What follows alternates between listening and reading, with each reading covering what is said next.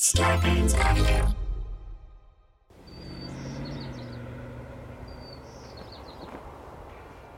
Hey. Hey! What'd you think? About what? Did you get my text? Oh.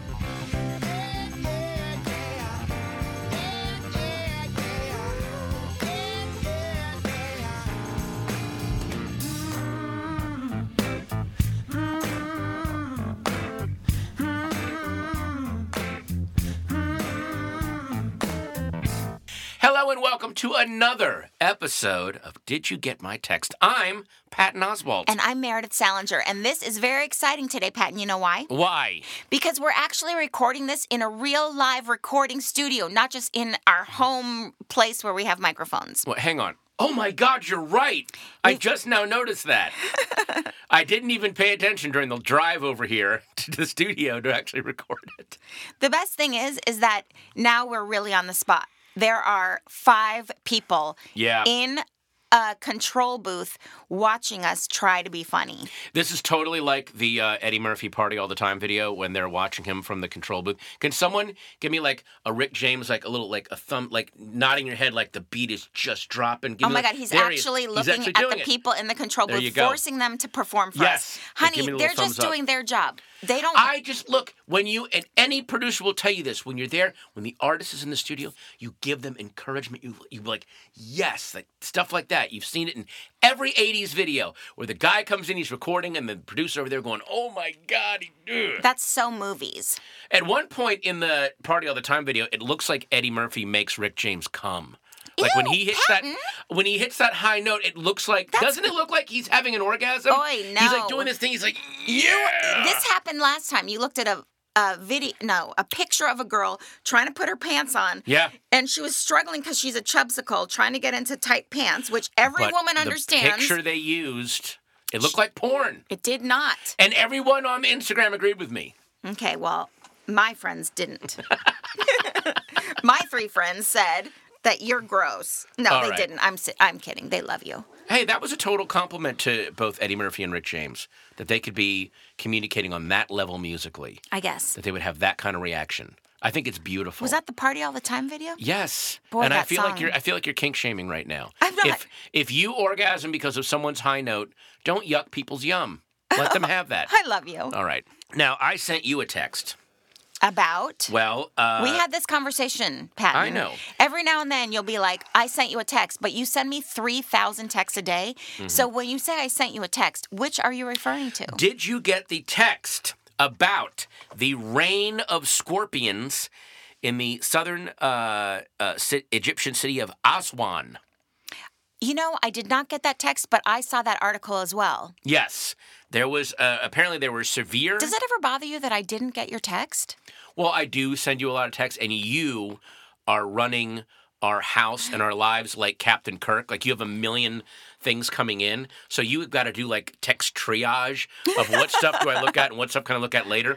And we've talked about this before, half of my texts are just like, look, it's Debbie Harry in front of this old record store. You're like, I'm trying to get our daughter into a school. Why are you sending me this picture of Lon Chaney getting into his Wolfman makeup? This doesn't help. This doesn't help me. So I understand why you shouldn't be looking at half my texts. Well, the problem is you'll send so many, and I'll just keep scrolling. I'm like, oh, I can look at that later. I can look at that later. Oh, wait, this has to be addressed right this second. Right. And also, I'm like, could you please stop texting me? I'm in the middle of a show or something I'm doing, but then you'll just text me anyway. Okay, so what did you talk about? Oh, yeah, the scorpion thing. There was a plague of scorpions has hit the southern city in Egypt of Aswan, and apparently there were severe thunderstorms. Yeah, it was like a flood. There was like a huge flood. And it drove all these scorpions. Millions of scorpions. Were trying to escape the flood. Yeah. And were running into people's homes, which in itself, that's kind of sweet, I guess. They're trying to protect themselves. However... 3 people are dead. Yeah, and 80 are in the hospital right now. Could you even imagine getting stung by a scorpion? First of all, oh, they're so scary looking.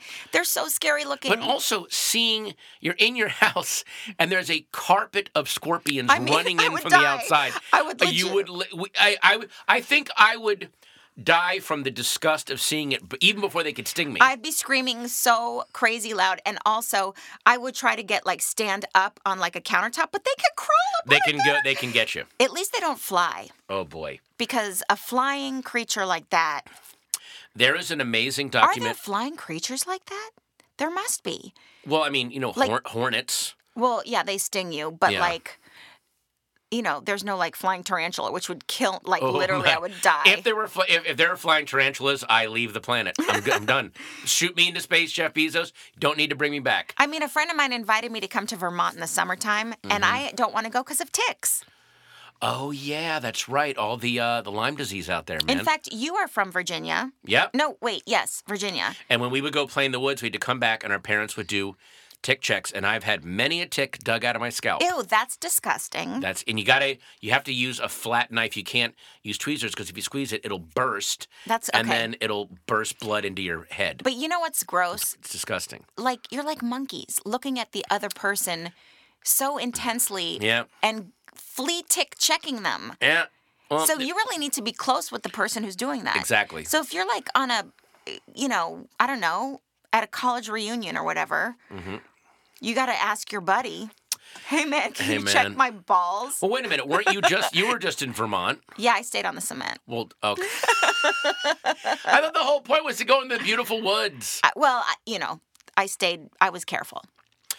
One time, there's an amazing documentary series called Planet Earth. I don't know if you watched Planet Earth. Beautiful.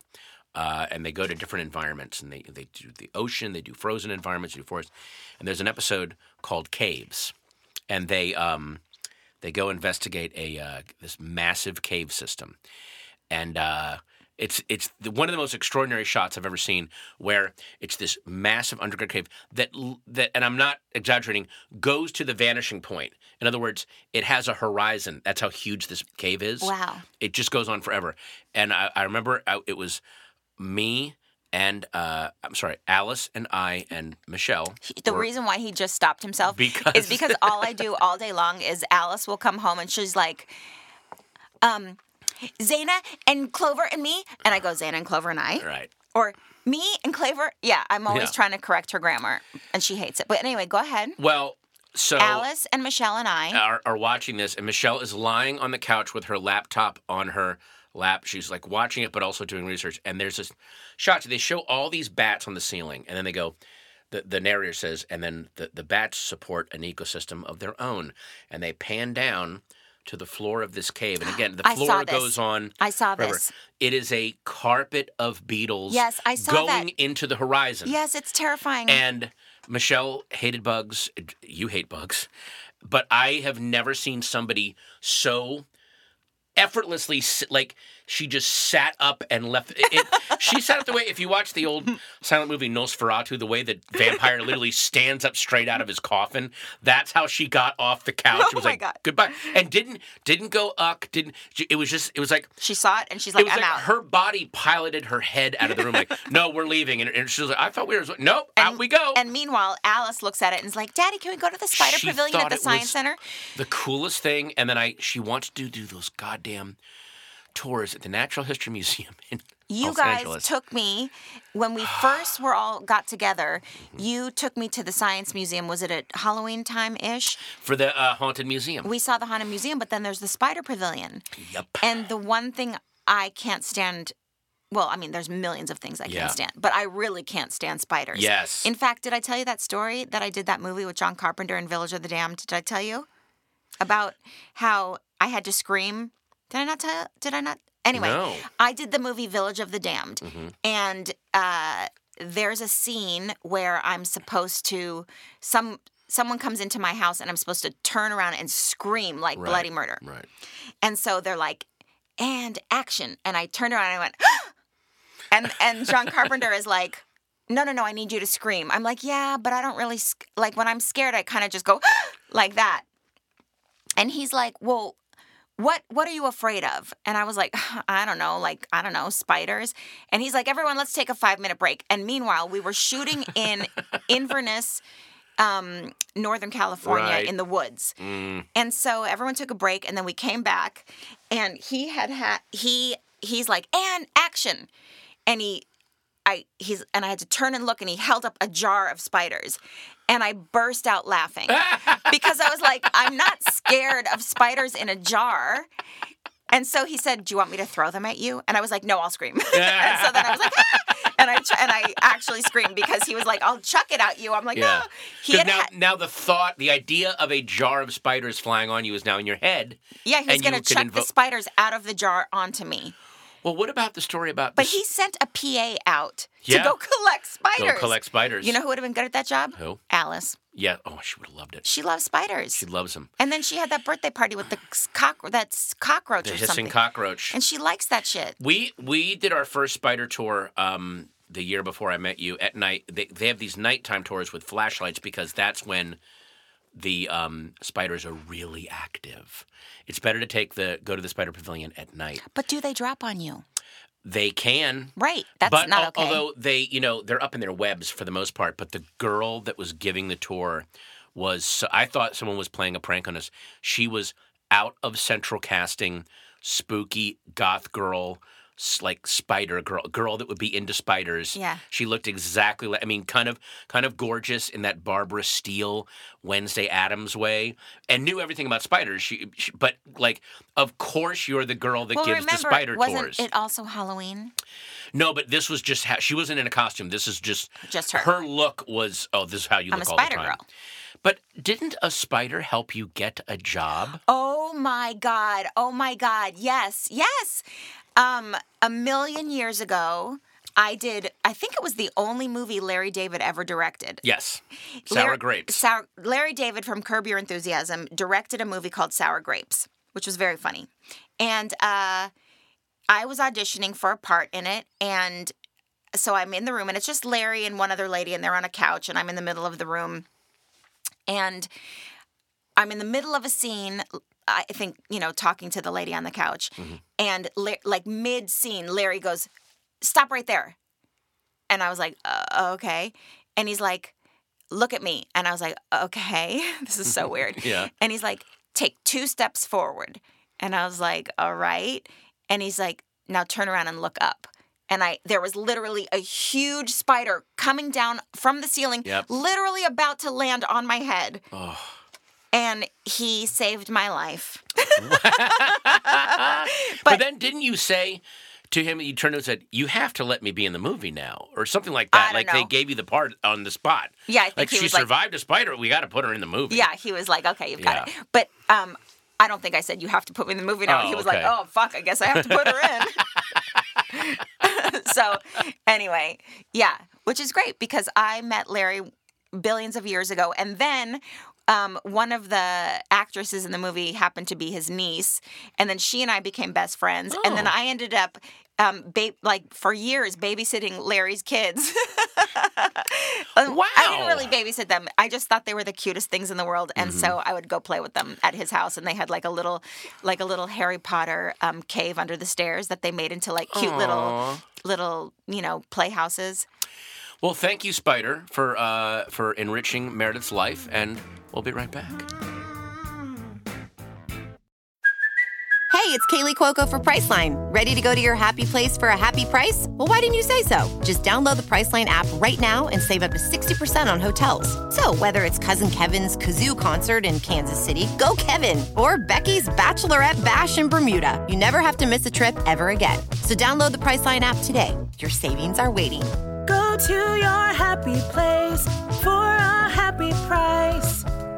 Go to your happy price, Priceline.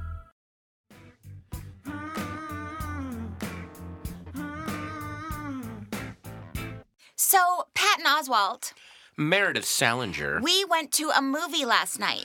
Yes. Oh, I wanted to talk about this as well, but yes, go ahead. Well, I didn't want to talk about the movie. I wanted to talk about the drive home. Okay.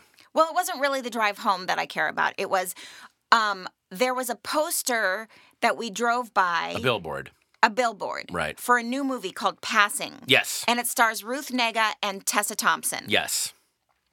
And basically the movie is about how, well, I don't know what it's about, but basically something like these 2 black girls maybe posed as white women back in the day. Or one is passing or for one white is and the other one passing for isn't. white and the other. Yeah. Anyway, something like that. Right. But it made me think of a story that happened a million years ago, and I don't know if I told you this story. No. But back in like 1992 or 93, when I had graduated from college, I was doing all these pilots and I was doing this stuff, and my manager called and he left a message on my answering machine. Right.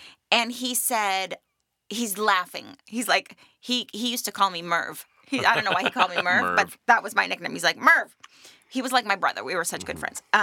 Anyway, he's like laughing on the phone, and he's like, Merv, you got to call me back. Something hilarious. This is so funny. You got to call me right back. I have an offer for you for something. And I was like, oh, gosh, I wonder what it is. And then literally the next message on the answering machine, which was 5 minutes later, it's him again. Mm-hmm. And he's like, hey, just call me back. It's not that funny. I just call me back. I want to talk to you about something. And he sounded really serious. Like, oh. So I called him back, and he was kind of nervous. And he's like, so I got an offer for you to go on a talk show with Lisa Bonet and Jasmine Guy talking about how you guys can play white. Wait. And so wait, what? It was, and I so then of course I burst out laughing because clearly he was like thinking that's ridiculous because he knows that I'm white. Mm-hmm. And so he's laughing because, oh, somebody clearly thinks that I'm mixed or something. Right. And then the second call was like, holy shit, what if I just insulted her and she actually is? Right, and right. then he was questioning himself like, wait, is she half black? Right. Like, didn't know. He knows my dad. My dad is like one of those New York Jews who is super tan. Yes. He also happens to look like Bill Cosby a little bit. And he also wore those sweaters that Bill Cosby used to wear. But he also kind of looks like Jack Gilford. He has that great New York Jewish he does, look to him. But he could also be black.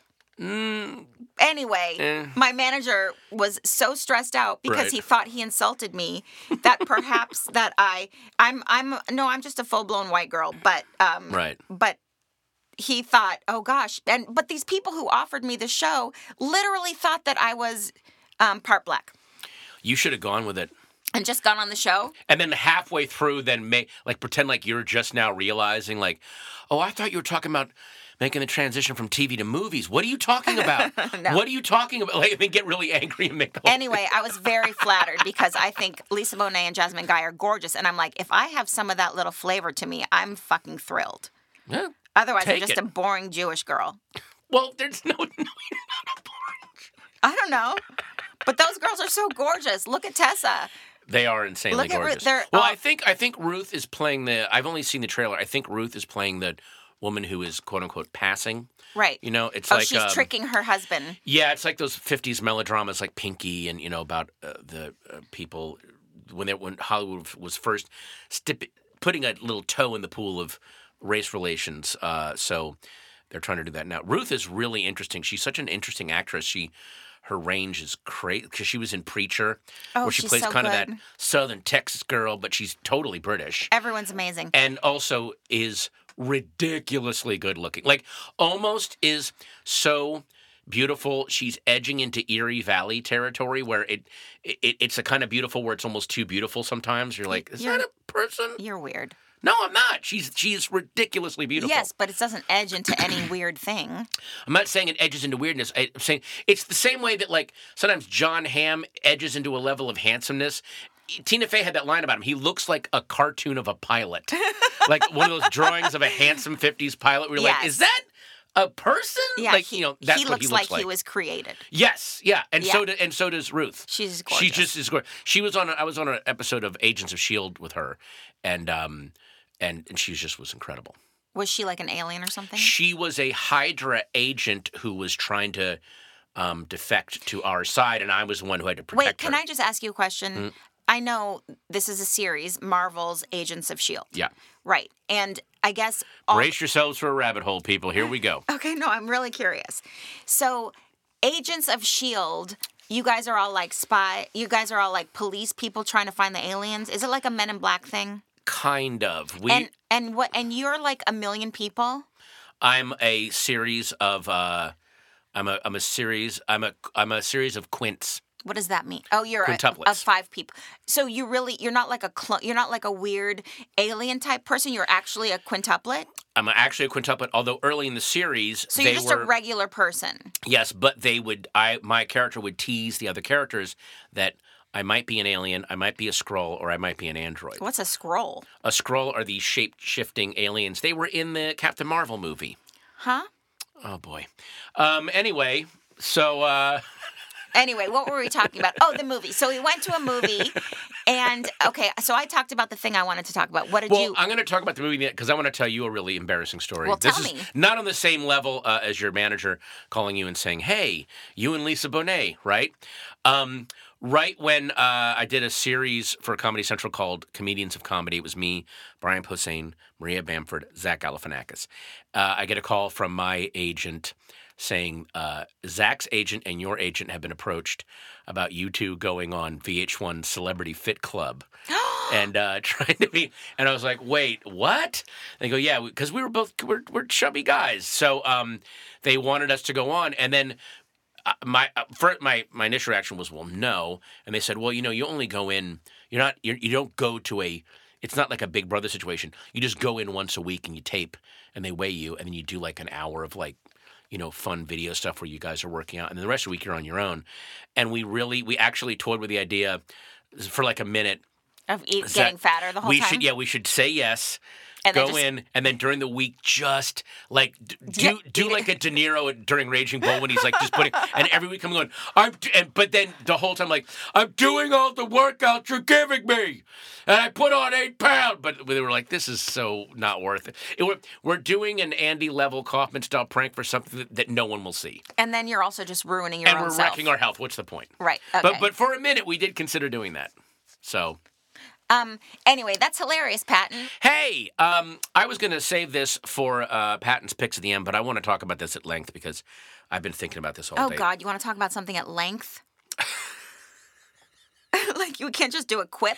If you were like a really like sassy 80s sitcom character, you would go, you want to talk about something at length, so we're not going to be talking about your penis? Is that what you're... Anyway, last night, Meredith and I got to go see Paul Thomas Anderson's new film, Licorice Pizza. It was cool, man. And boy, was it good. It is about teens in the early 70s in the Valley. But what it really... It gets so many things right. Well, first of all, it stars Philip Seymour Hoffman's son, who is a revelation, I think. And it stars Alana Haim. From the band Haim, who's also a friggin' revelation. She's a revelation. As far as I know, this is her first film. Anyway, it was so cute, too, because her whole family's in the movie. As her family. As her family. Her parents are her parents, and her 2 sisters are her sisters. And her dad is funny as this cranky old Jewish guy. Yeah, like, it was great. The fuck is this? It was so good. Anyway. Wait, Sean Penn is also in it. Well, there's a lot. The cast Tom is amazing. Waits is in it. Sean Penn, Tom Waits, Bradley Cooper, Ben Stiller. Some very cool. John C. Reilly is hidden in there very brilliantly. Leonardo DiCaprio's dad. Spielberg's daughter. There's a lot of just family connection stuff going on. DiCaprio's dad's great in his one scene. He's hilarious. Yeah, it's awesome. He's a waterbed salesman. So, but what it really landed for me was how just the ongoing casual child endangerment that was growing up in the 70s. It was just non-stop. I don't really think about it because I'm older now and we're raising our daughter the way we try as safe. Although, here's what I'm stuck on though. Back then, they thought they were at the cutting edge of safety and raising your kids right. Every parent did. This is how you raise your kids. You let them go. They never even thought about it. They just let the kids do what they want to do. It wasn't like we're on the cutting edge of safety. But I'm saying they would scoff at the way kids were raised in the 50s and 40s. The way they were raising kids. That? Because the parents were like, we're so much more progressive. We're raising so much more tuned in kids. I disagree. I grew up around kids whose parents would smoke weed with them because this is a cooler way to raise kids.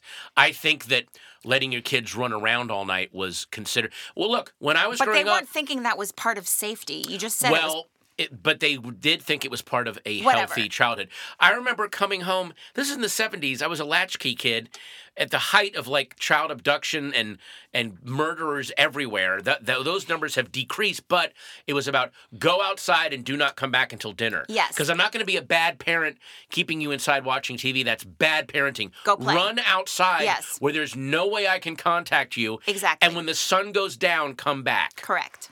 That was considered good parenting back then. Okay. It was. Yeah. And it also just They was... didn't think they were on the cutting edge of safety, so just roll Well- that statement back right now. Just acknowledge that I'm right.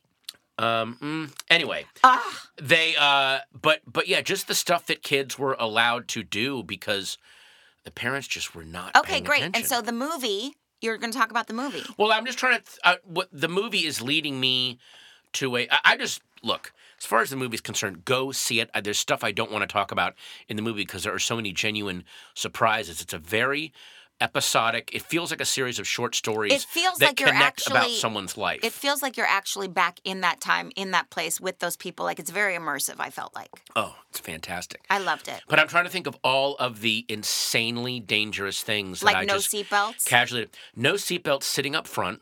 Yep.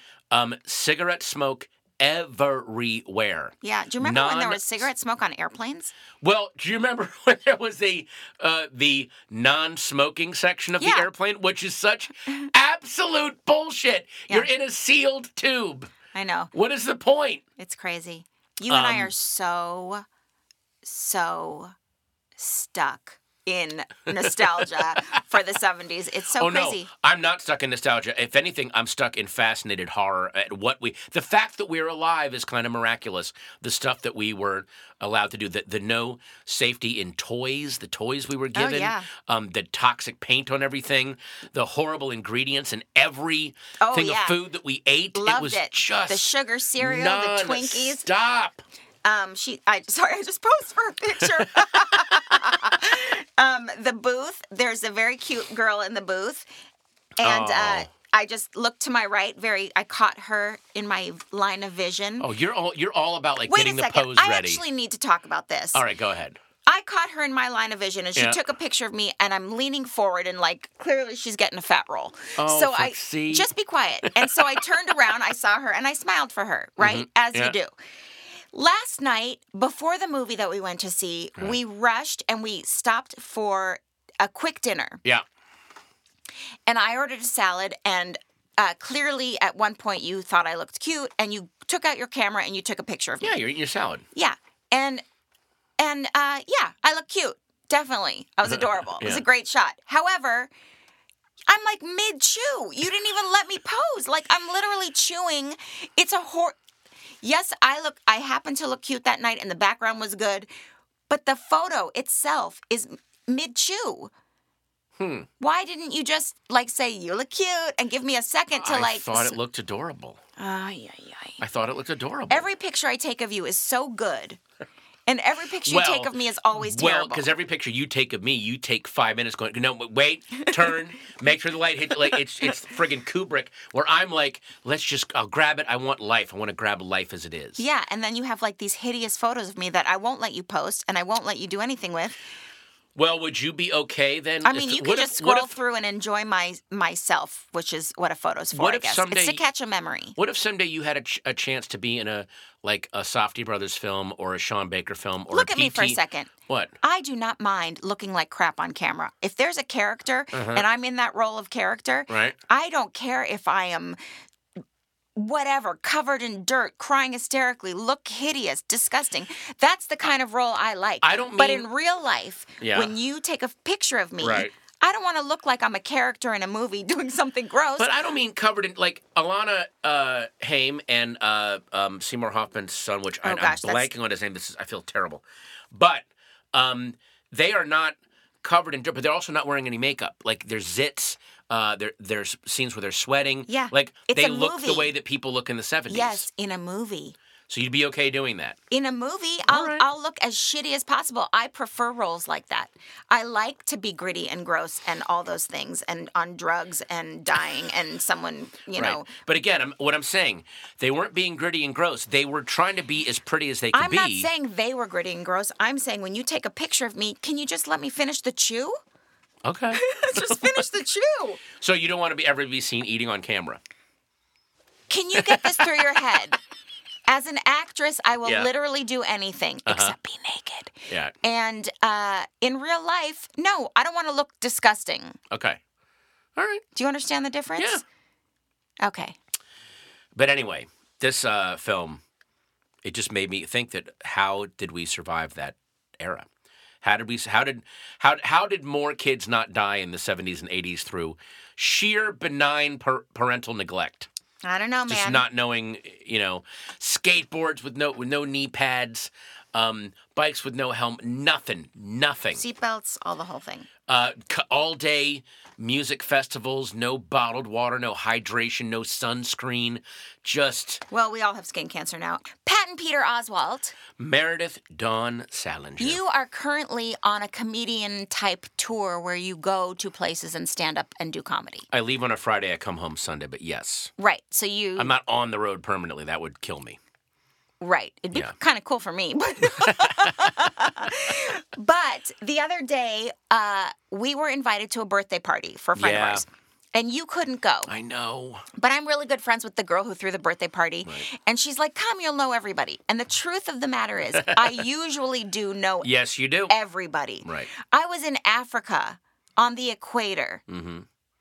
And I knew someone at the equator. Wow. In fact, I saw John Ritter on the equator in Africa. Did he trip over it and do a funny pratfall? Yeah, he did. His kid and my little brother, I think they went to school together. Huh. Anyway, I knew him. And I literally know everybody. I will be on anytime I go anywhere, even if there's like a layover in an airport, I'll see like an old friend or someone that, what are you doing here? Right. Any party I go to, I at least know 3 people. Right. It's kind of a thing with me and my friends.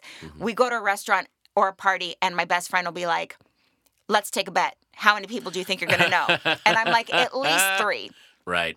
She's like, I think it'll be 1 today. And it ends up being like 7. Nice. So I went to this party the other day without you. Mm-hmm. And I was like, I'll know everybody. It's fine. Not a big deal. And I got there. And of course, I saw my friend who's throwing the party, gave her a huge hug. And I looked around and knew nobody. Wow. Like, nobody. There were so many different age groups of people at this party, and I knew no one. And I was like, oh, God, this is what normal people feel like when they go to a party. And it was really awkward. And so, I'm a friendly person, and I'm chatty Cathy, and I can talk to anyone, and so I Sure. did. Yeah. But, my inner soul was kind of like, I'm a little bit anxious. A little bit. And then I saw it just so happened, my sister's brother. Oh, no, excuse me. Nope, not my sister's brother. Leave it in, Kyle. My sister's husband. Right. He also knew the girl because they went to college together. Oh. And when I saw him walk in, I was so excited. I screamed his name, I'm like, Steven! And I screamed super loud. And I see him like looking around, like, where's that voice coming from? Yeah. And I literally screamed, Steven! I also said his last name, and I screamed it super loud. And he finally finds me, and he's like, oh, God. Like, he gave me the look like, Jesus Christ, did you have to scream that loud at a huge party? So anyway, he was there, and so I was chatting with him for a while. And we were talking, and he's like in finance. Yeah. And some guy at the party came up to both of us as we were chatting and came up to him and was like, hey, Steven, what do you think? Do you think the market's going to bust? And asked like a question like that. Right. And then proceeded for a half hour to just talk. Literally, like, just go, do you think the market's going to bust? Because I think, and then he just kept going and going and going and going. And I was like trying to be polite and like smile and nod. I knew not of what they spoke. Yeah. It was all finance. Yeah. I don't know anything about that kind of stuff. Right. Literally no clue. So I'm nodding and I'm like trying to think like, let them say something interesting that I could make some sort of cute little, let's change the subject. Because I can tell my brother-in-law is also like, oy, Yeah. This guy won't shut up. He asked me a question and he will not shut up. Right. And so the guy kept going and going. And then he kind of paused for a second and Steven said like 2 words. And then the guy went on another 15-minute rant. Yikes. And I'm still there going, I need to get out of this. How do I get out of this? I don't want to be a bitch and not be my brother-in-law's wingman, because I could tell he didn't like it either. Yeah. But it was his realm.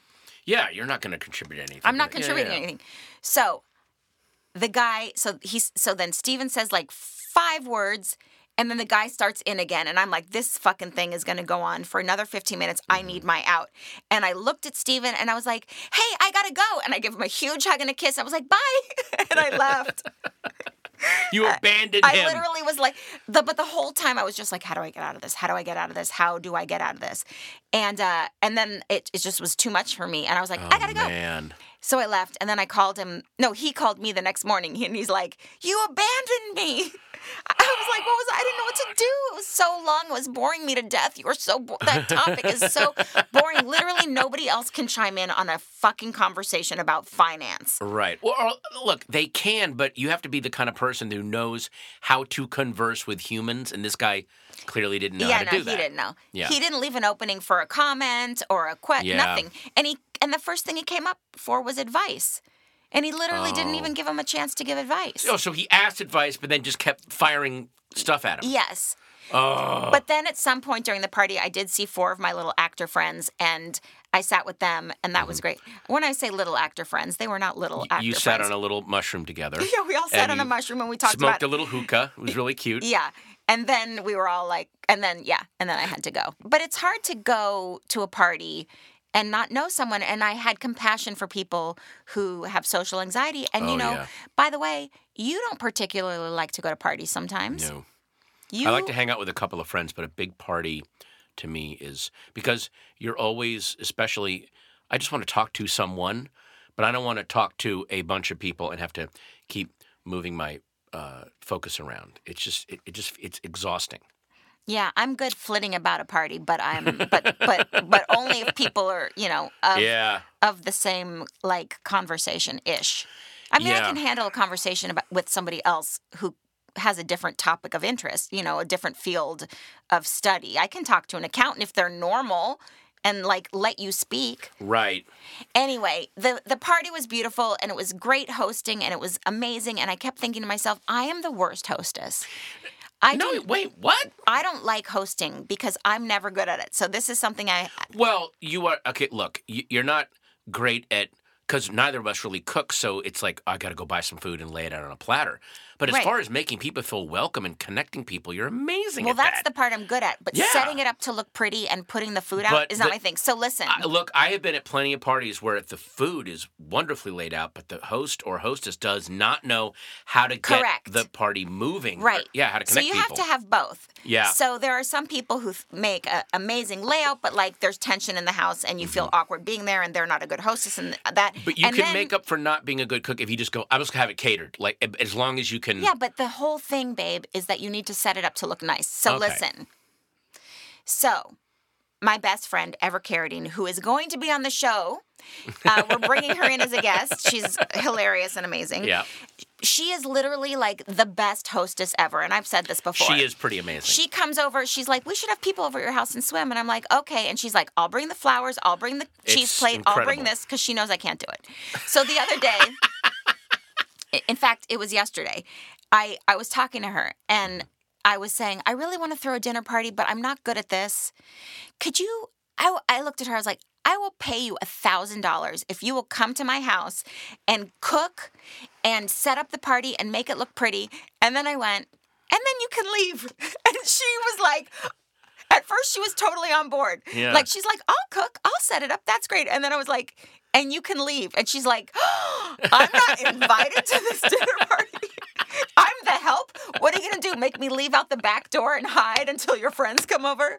And she was so like, and then we burst out laughing. And I was like, what am I saying? You're the only person I'd want at this dinner party anyway. So exactly. Yeah. What? Yeah. Who else would you invite besides Ever? I don't know, but she's the only one you want to hang out with. with. But I literally was like, could you please come over and do everything and then just leave? And then leave. I'll pay you and you can just go. My friend Todd Glass has a great bit. Todd Glass loves throwing dinner parties. He's really good at both aspects of it. And he's the kind of host where he can make the whole evening fun, where he'll do a thing where a random person gets to be the king of the party, and he do like special things, and they get to like, he just makes the party really, really fun. But he goes, what he cannot stand is when he's throwing a dinner party, and he'll send out an invite saying dinner party starts at 8, and someone will show up at 7:30. With that attitude of, anything I can do to help? And he's like, yeah, you can leave. Yeah, because you're not ready yet. Go away. And also, when an invite says 8 p.m., what the host is saying is 8:15. 8:15. Yep. Yeah. Means I'll be ready at 8. Don't you show up at 8 o'clock. Right, except if it's your best friend's party, in which case you better be there at 8 so that when the next person comes, there's someone there, so you don't look like Yeah, exactly. You don't want that second person feeling awkward. That makes sense. So you have to ask your best friend, get here literally right on time so that all my other guests feel like this is a fun party.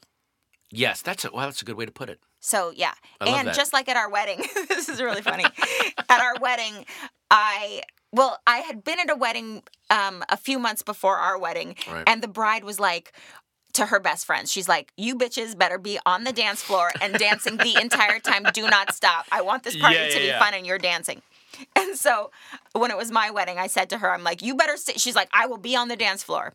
It wasn't difficult. Questlove was DJing. I think That was everybody pretty was on easy. Yeah, that was easy.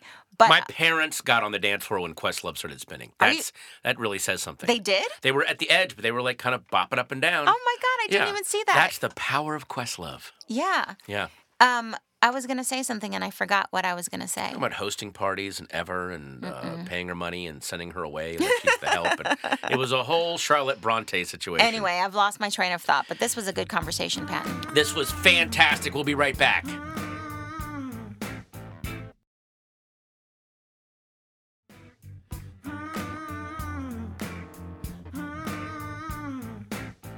Now it's time for Did You Get Our Picks? Tell you what we like, what we really, really like. Yeah, tell me what you like, what you really, really like. Hey, Hi. let's do our picks. One of the picks we've already talked about in the show, Paul Thomas Anderson's Licorice Pizza. Go see it. Yeah, it's super It's fantastic. cool. Very indie. I know this is a movie that I will go watch again, probably in a theater, because it is so packed with he loves whipping the camera by very dense detail. Scorsese does that a lot, where He also had a lot of running scenes. Everybody's running in that movie. a lot of running. Really good. Everyone got their Fitbit steps in I that always film. wonder when there's lots of running, is it all like a Steadicam shot? Because I've run in movies. I've run. I've been running. I ran a lot. Did you run? When I did The Journey of Natty Gann, every scene was running. More like The Journey of Natty Ran. Get it? Because the last name. Oh my God, you're so annoying. Okay. Anyway, Licorice Pizza, fantastic. Yeah, go see it. Books.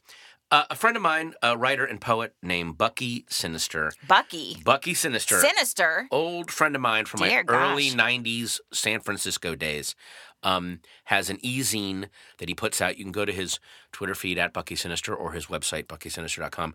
It's called Grunt, and it is a e-zine. Subscribe to his Patreon.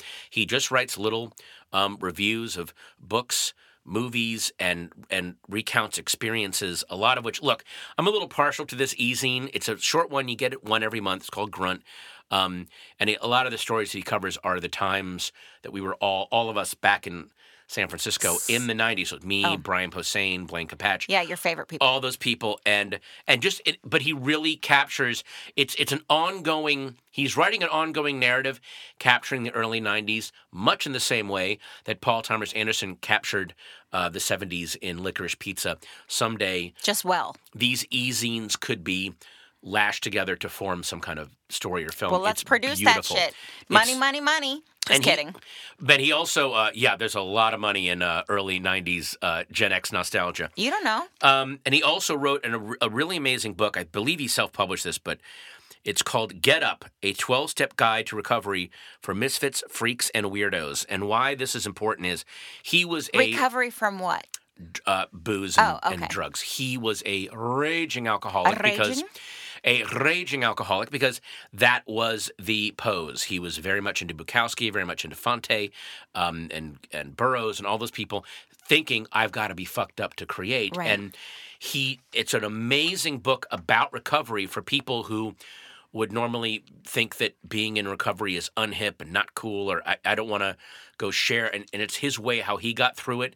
And there's a lot of this book. I wish this book had gotten more attention because it would have helped a lot of people that were kind of grabbing onto that whole barfly pose. There's a scene in Barfly where Alice Krieg is talking to Mickey Rourke, and she says, you could live, because she's very rich, she goes, you could live in my house, and you could get sober, and you could write in peace. And then he goes, no writer who could ever worth a damn could write in peace.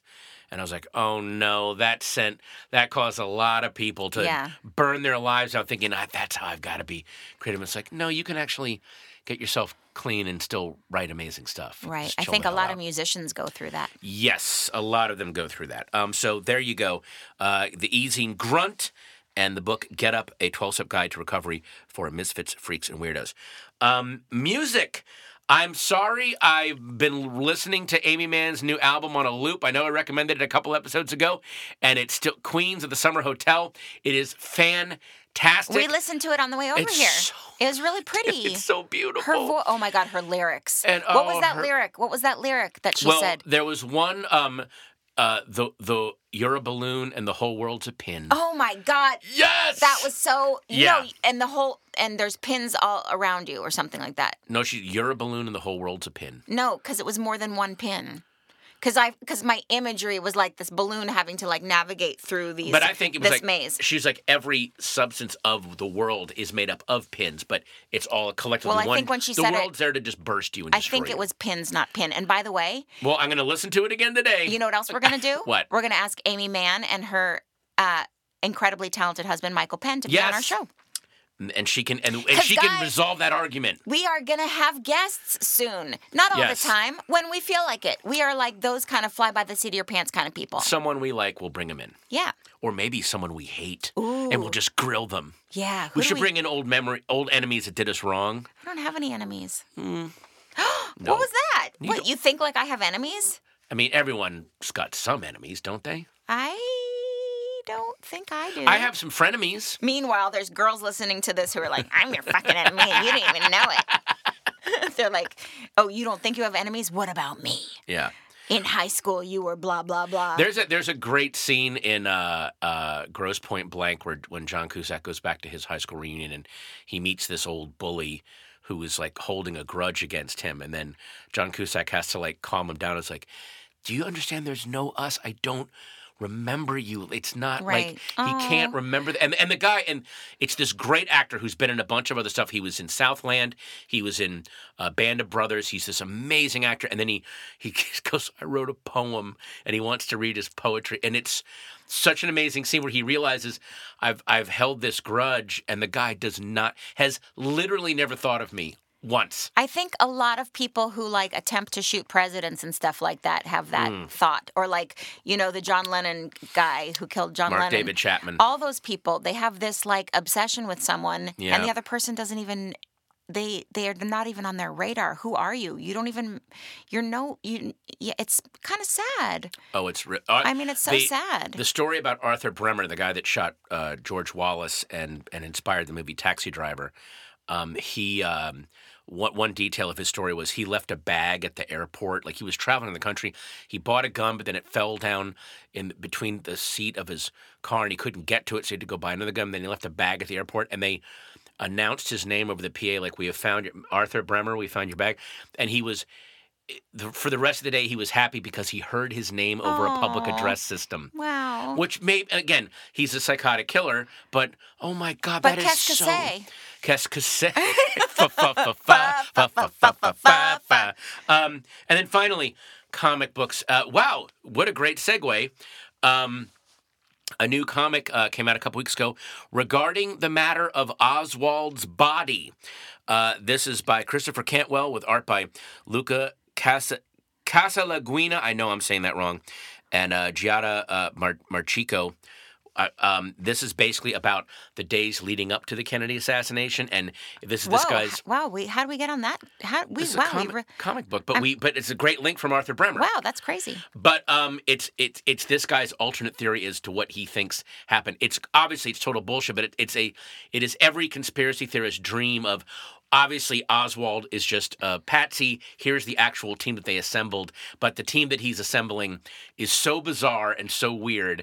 I've only read the first issue, but the first issue is so fucking good. So it's great. Regarding the matter of Oswald's body, because one of the big conspiracy theories is the body in that grave in Texas. That is not Oswald's body. He actually lived. There was a double. Everyone there's lived. A million. Yeah, there's John F. Kennedy Jr. and his wife lived. They're going to be at a rally. They were. By the way, they were back in Dallas at the concert last night. Whose concert were they at? I don't know if they were at a concert. They gathered and they were all singing "We Are the World." I mean, it's unbelievable how people are so weird. Are those all your picks, babe? Those are my picks, babe. Hey, Patton. Mm-hmm. When we do these podcasts and I'm like super, super chatty? Yeah. It's because we never get to speak to each other. That is true. And then I feel like I have lots to say. Good. So this is a really good podcast for me. I don't know if you guys listening My God, find that was the same level of pathos as Arthur Bremer hearing his voice. I don't get to talk to you, so this podcast is so nice because it matters to me, and I get to see you and talk to you because you're a human, and we don't just have to text each other all day. We talk all the time. We don't. We text, and you know it. Thanks for tuning in to the Chapter 8 of A Crumbling Marriage. We will see you next week. Or you will hear us next week. Oh, that's right. You'll hear us next week. Because we are not on video. God dang it. And you are not on video. No. Thus, we will not see you. Exactly. But, hey, guys, thanks for listening. This was super fun. Yeah. See you soon. Again, it's not see you. You will hear us soon. This podcast is a production of Meredith Salinger and Patton Oswalt. In association with Starburns Audio. Executive producers are Cliff Dorfman and Jason Smith. And if you have questions for us, send them to... Hey, did you get my text? @gmail.com. And don't forget, subscribe to this podcast. It's free, and it helps us get to keep making the show. Starburns Audio, a podcast network.